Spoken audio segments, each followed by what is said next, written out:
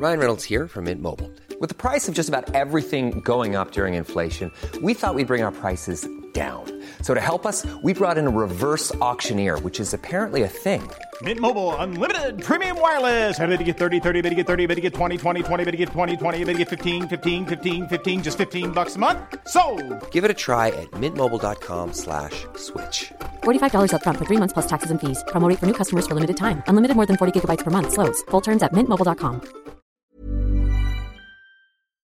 Hi, I'm Molly Jong-Fast, no relationship to Kim Jong-un. I'm a left-wing pundit and a writer at The Atlantic and Vogue. And I'm Andy Levy, former Fox News and CNN HLN guy and current cable news conscientious objector. And I'm producer Jesse Cadden, and I'm here to make sure things don't go too far off the rails. We're here to have fun, smart conversations with the wisest and funniest people in science and media and politics that help make what's happening today clearer. Our world has been turned upside down, and on the new Abnormal, we'll talk about the people who got us into this mess and how we'll hopefully get ourselves out of it. Hello, and welcome to another Sunday bonus episode of the new Abnormal, and we thank you so much for being here. Today we have an extra special guest with Elliot Ackerman, who's a former Marine Corps Special Operations team leader and the author of The Fifth Act, America's End in Afghanistan, and he's going to talk to us all about his new book. But first, let's have some fun. Are you guys ready to listen to some clips? Hell yeah. Not especially. Go on. I'll listen to the clips. Okay, good. So the bad news is we're going to talk a lot about Mr. Trump today. The fallout still continues a week and more later from his home being raided. But outside of that, there's some people like Carrie Lake, who former local Fox personality who now running for office. Well, she's, as the kids say, simping for Mr. Trump. He is gutsy. The guy has bigger... Okay. Wait, let me think about how I want to word this. My staff always says, whatever you do, do not say balls. So I'm not going to say it. That guy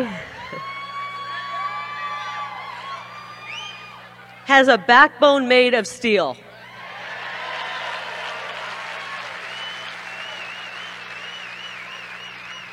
I'll tell you what he's got. I don't know if you heard of this, but he's got BDE. Anybody know what that means? Ask your kids about it later. I call it Big DeSantis energy. Right? He's got the same kind of BDE that President Trump has.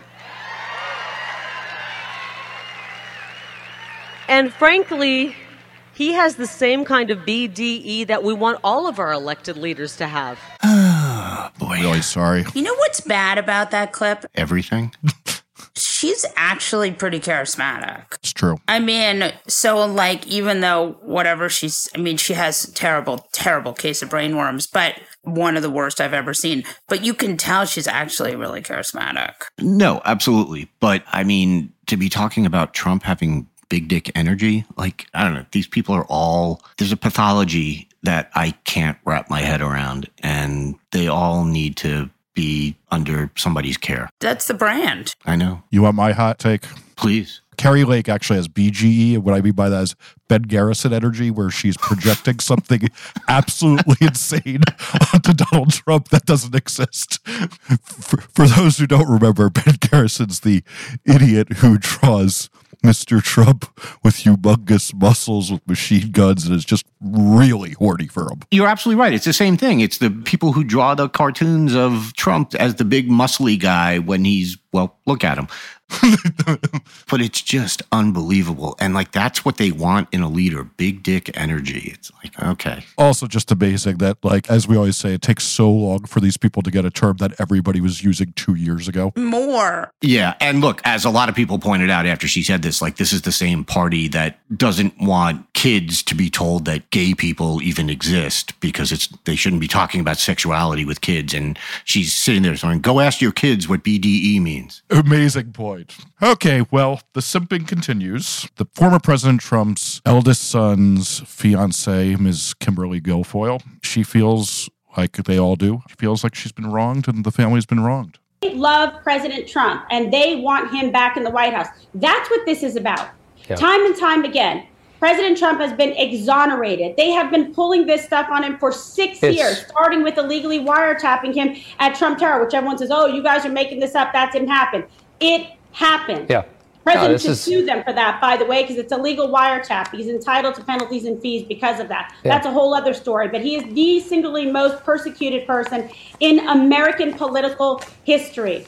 But people who are Democrats, independents, libertarians, whatever you want to say, they're all coming out in droves to say they support the president. So all they have done is just magnify his excellence 10x more, to the point where the American people are begging. Literally, I see people every day begging him to run again in 2024. And we would be so lucky as a country, because he's the only thing standing between them and us. Literally, he's standing up. Understood. Let me cut in real quick. First of all, I think a couple that shares their stash is good for them. I think they're going to make it. That's traditionally what happens with couples who share their stash. Yeah, no, absolutely. Absolutely. I'm not going to name names here, but let me pose a question to you. Do you know what it takes to be the worst person at Fox News? You're the expert on this, Andy. Well, you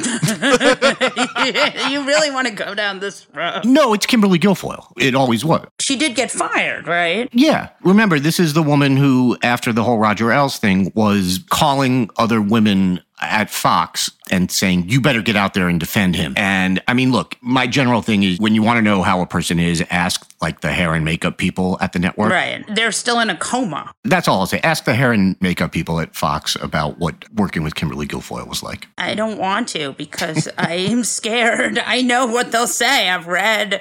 I mean, the thing that I love about Kimberly Guilfoyle is that she has the goods on Donald Trump Jr., and I think the big question is now, what happens?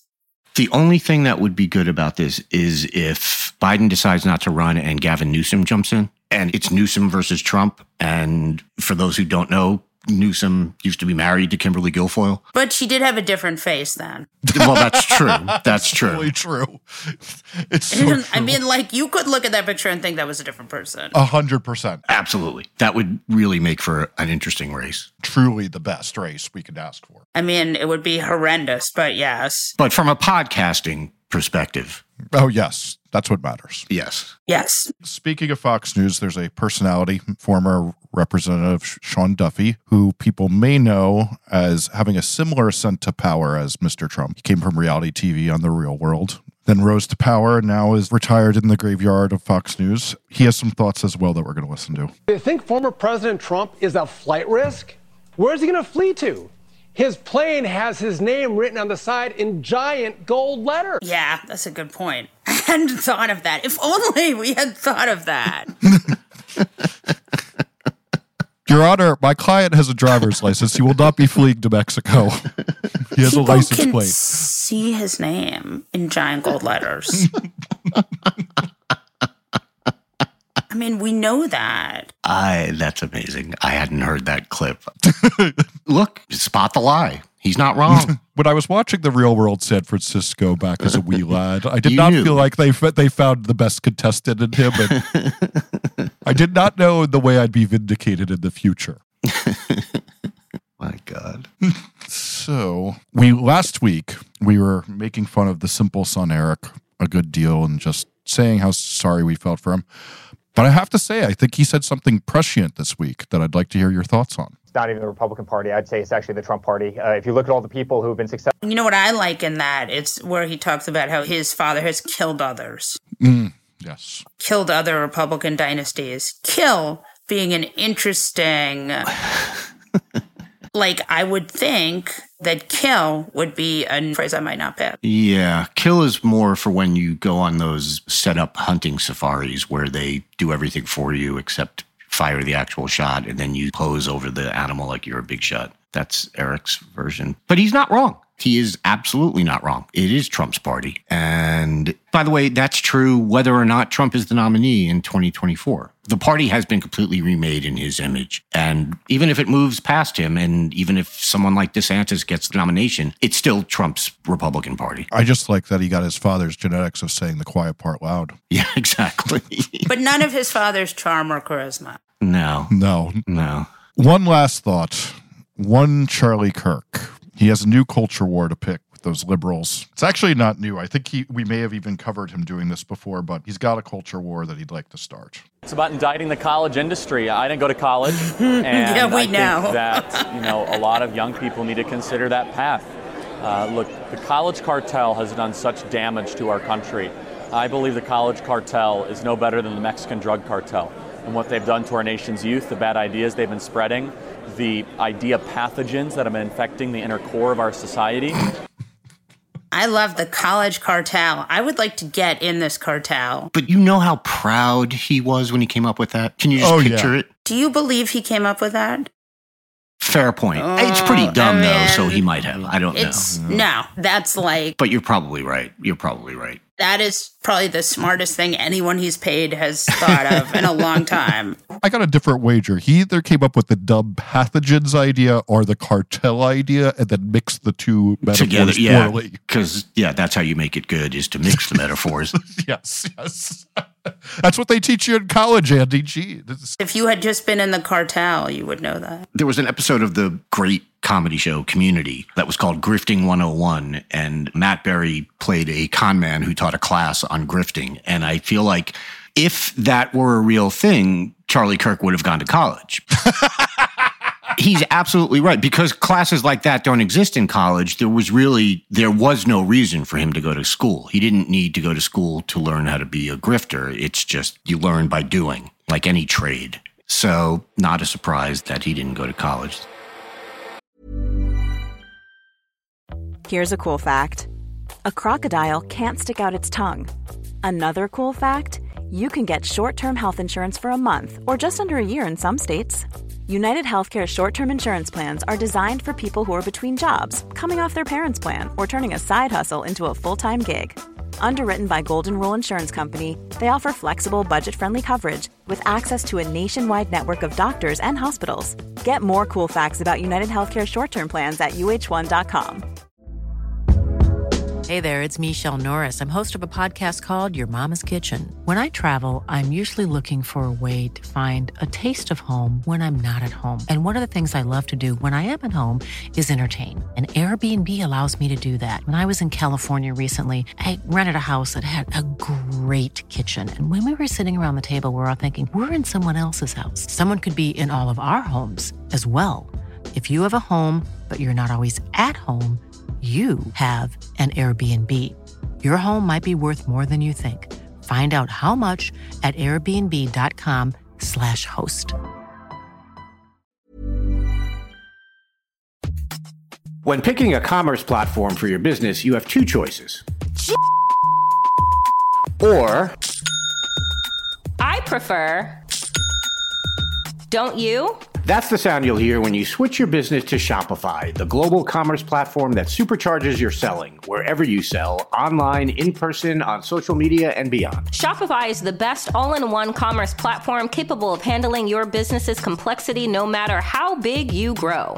Step up to Shopify and harness the best converting checkout and the same intuitive features, trusted apps, and powerful analytics used by the world's leading brands like Rothy's, Allbirds, Brooklinen, and so much more. You're probably thinking, sure, but migrating is going to be a headache. Shopify's App Store has the migration apps you need to migrate your products, orders, customers, and more from every major e-commerce platform to Shopify. If you're anything like me, you're one of those don't put me in a box people. Everyone who knows me knows I'm a don't put me in a box person. And thankfully, Shopify never will, because with Shopify, control of your brand and business is always in your hands, from your storefront look to your back office operations. I hate when checking out from an online store and then having to pull out my credit card and type in all those numbers. A Shopify store remembers my shipping address and payment information. So if I'm on the couch and my wallet is on the kitchen counter, I don't even have to get up. Stop leaving sales on the table. Switch your business to Shopify and discover why millions trust Shopify as their all-in-one commerce platform to build, grow, and run their business. Sign up today for your $1 per month trial period at shopify.com/abnormal, all lowercase. That's 1 month for just $1 at shopify.com/abnormal, all lowercase. Shopify.com/abnormal.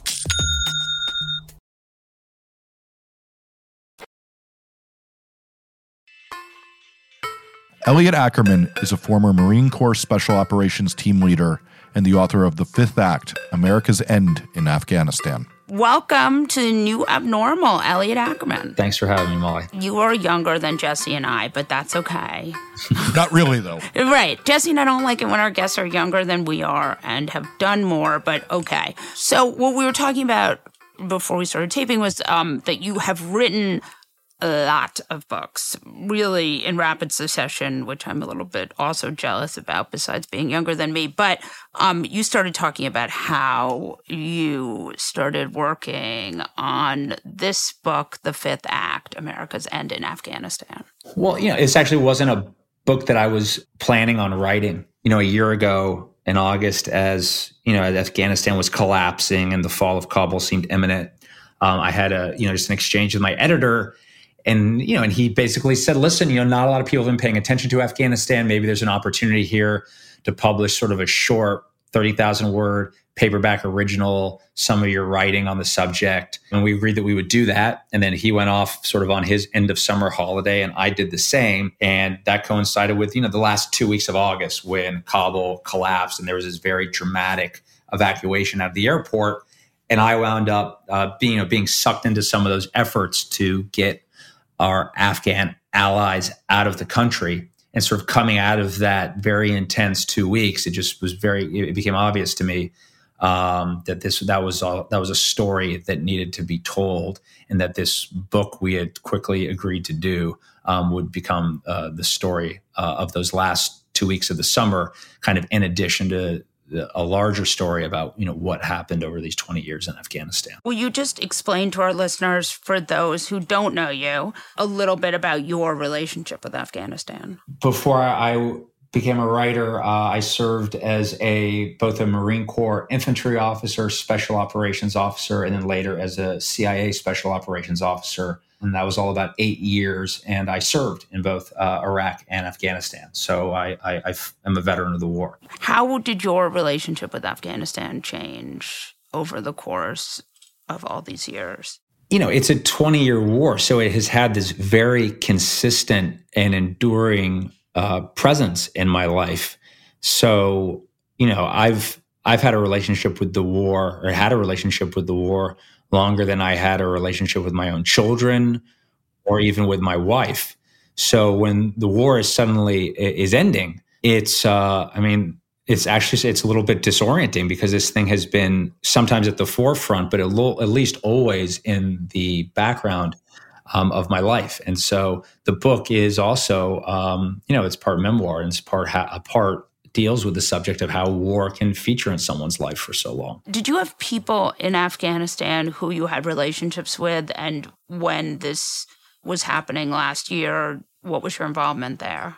So the short answer is yes. Many people that I've had enduring relationships with who are still in Afghanistan, or, Afghan comrades of mine who are, maybe worked with me. One was my interpreter, for instance, and he has since migrated to the United States, but his father, his mother, and his sisters were still in Afghanistan, as well as his younger brother, who was still fighting in an American-backed unit, and they all needed to get out. And so I was involved very much, with helping get them out of the country. Most of the people whose cases I was involved in actually just were not people I knew.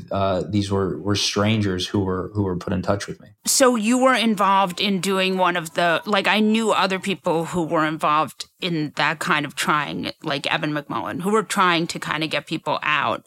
Did you feel, what was that experience like? It was really a crowdsourced effort. So with people just sort of figuring it out as they were going along, and everyone knowing what they could kind of bring to the table to help the effort, from people, for instance, who were good at fundraising and knew high net worth individuals who wanted to help, who, for instance, would be willing to contribute a lot of money for a private jet to fly into Afghanistan.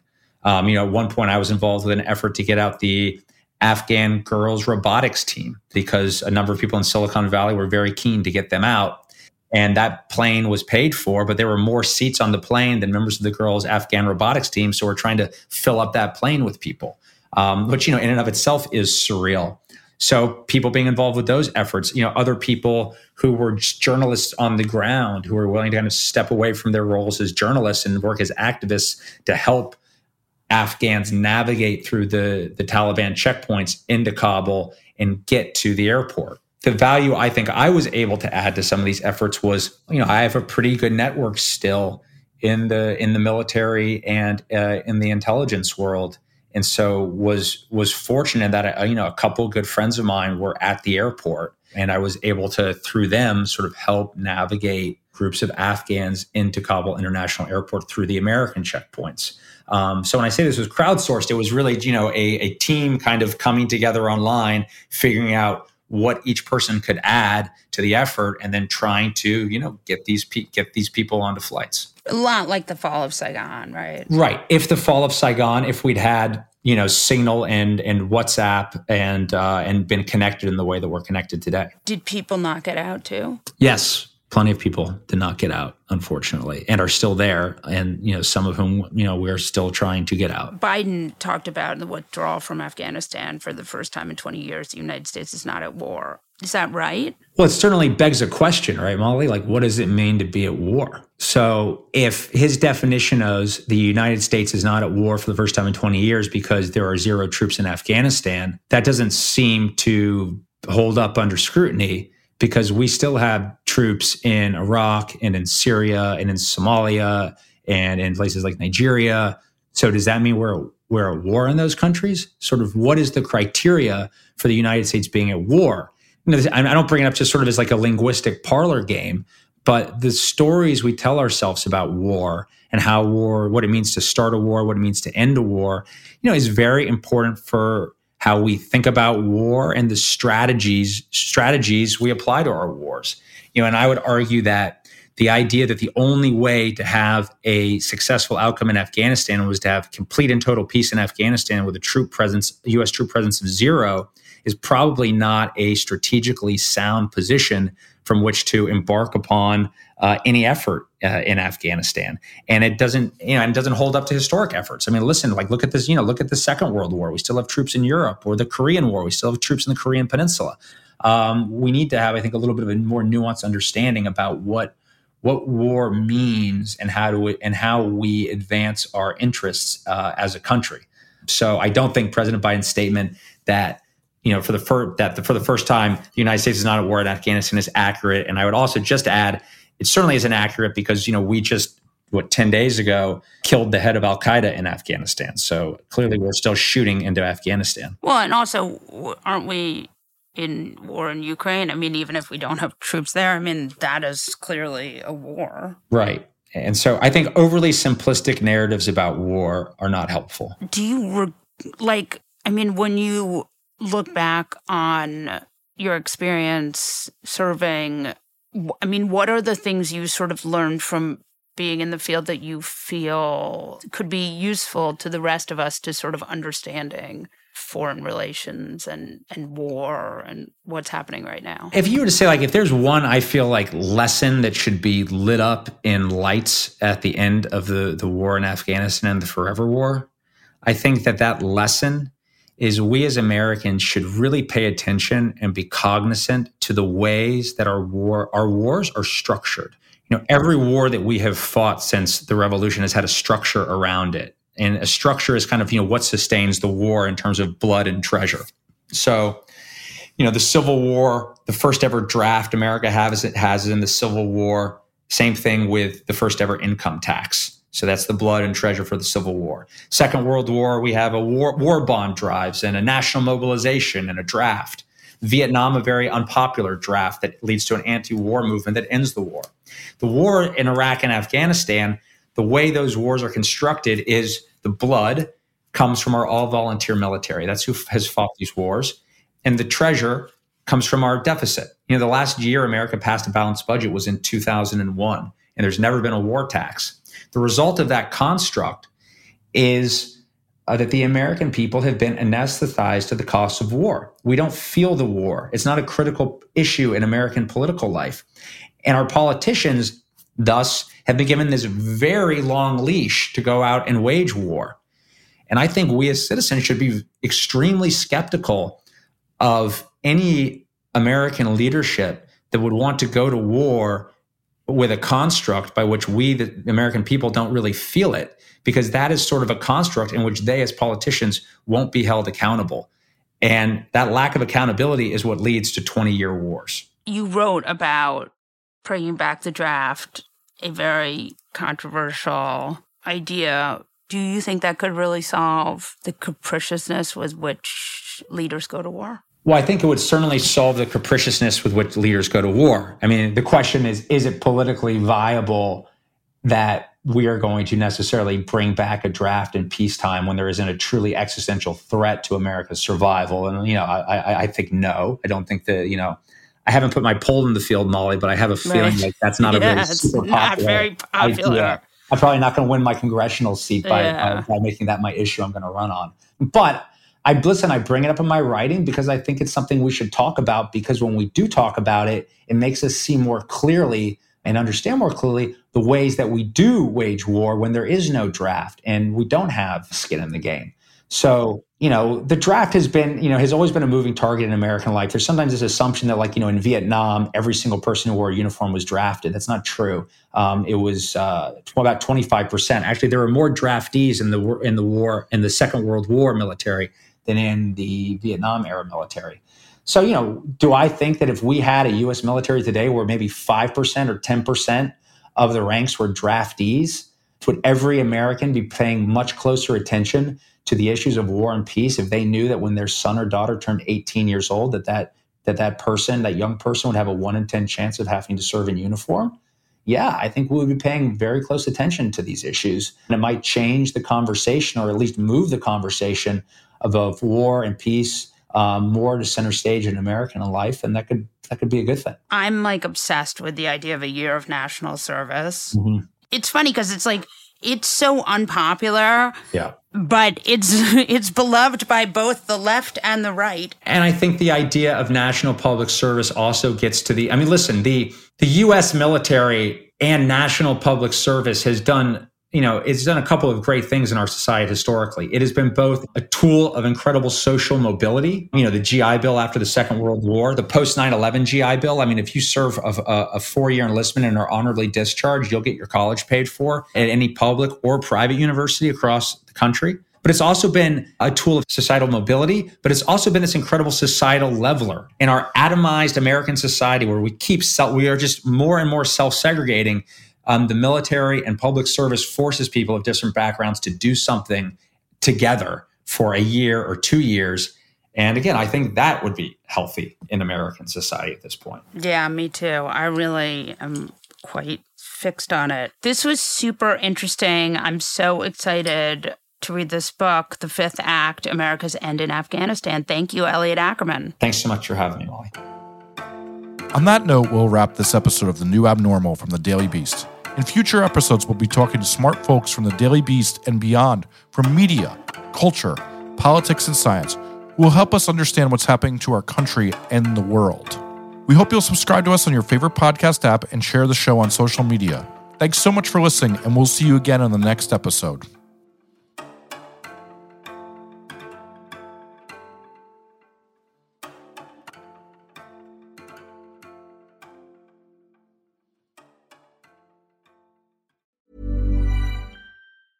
Even when we're on a budget, we still deserve nice things. Quince is a place to scoop up stunning high-end goods for 50 to 80% less than similar brands. They have buttery soft cashmere sweaters starting at $50, luxurious Italian leather bags, and so much more. Plus, Quince only works with factories that use safe, ethical, and responsible manufacturing. Get the high-end goods you'll love without the high price tag with Quince. Go to quince.com/style for free shipping and 365-day returns.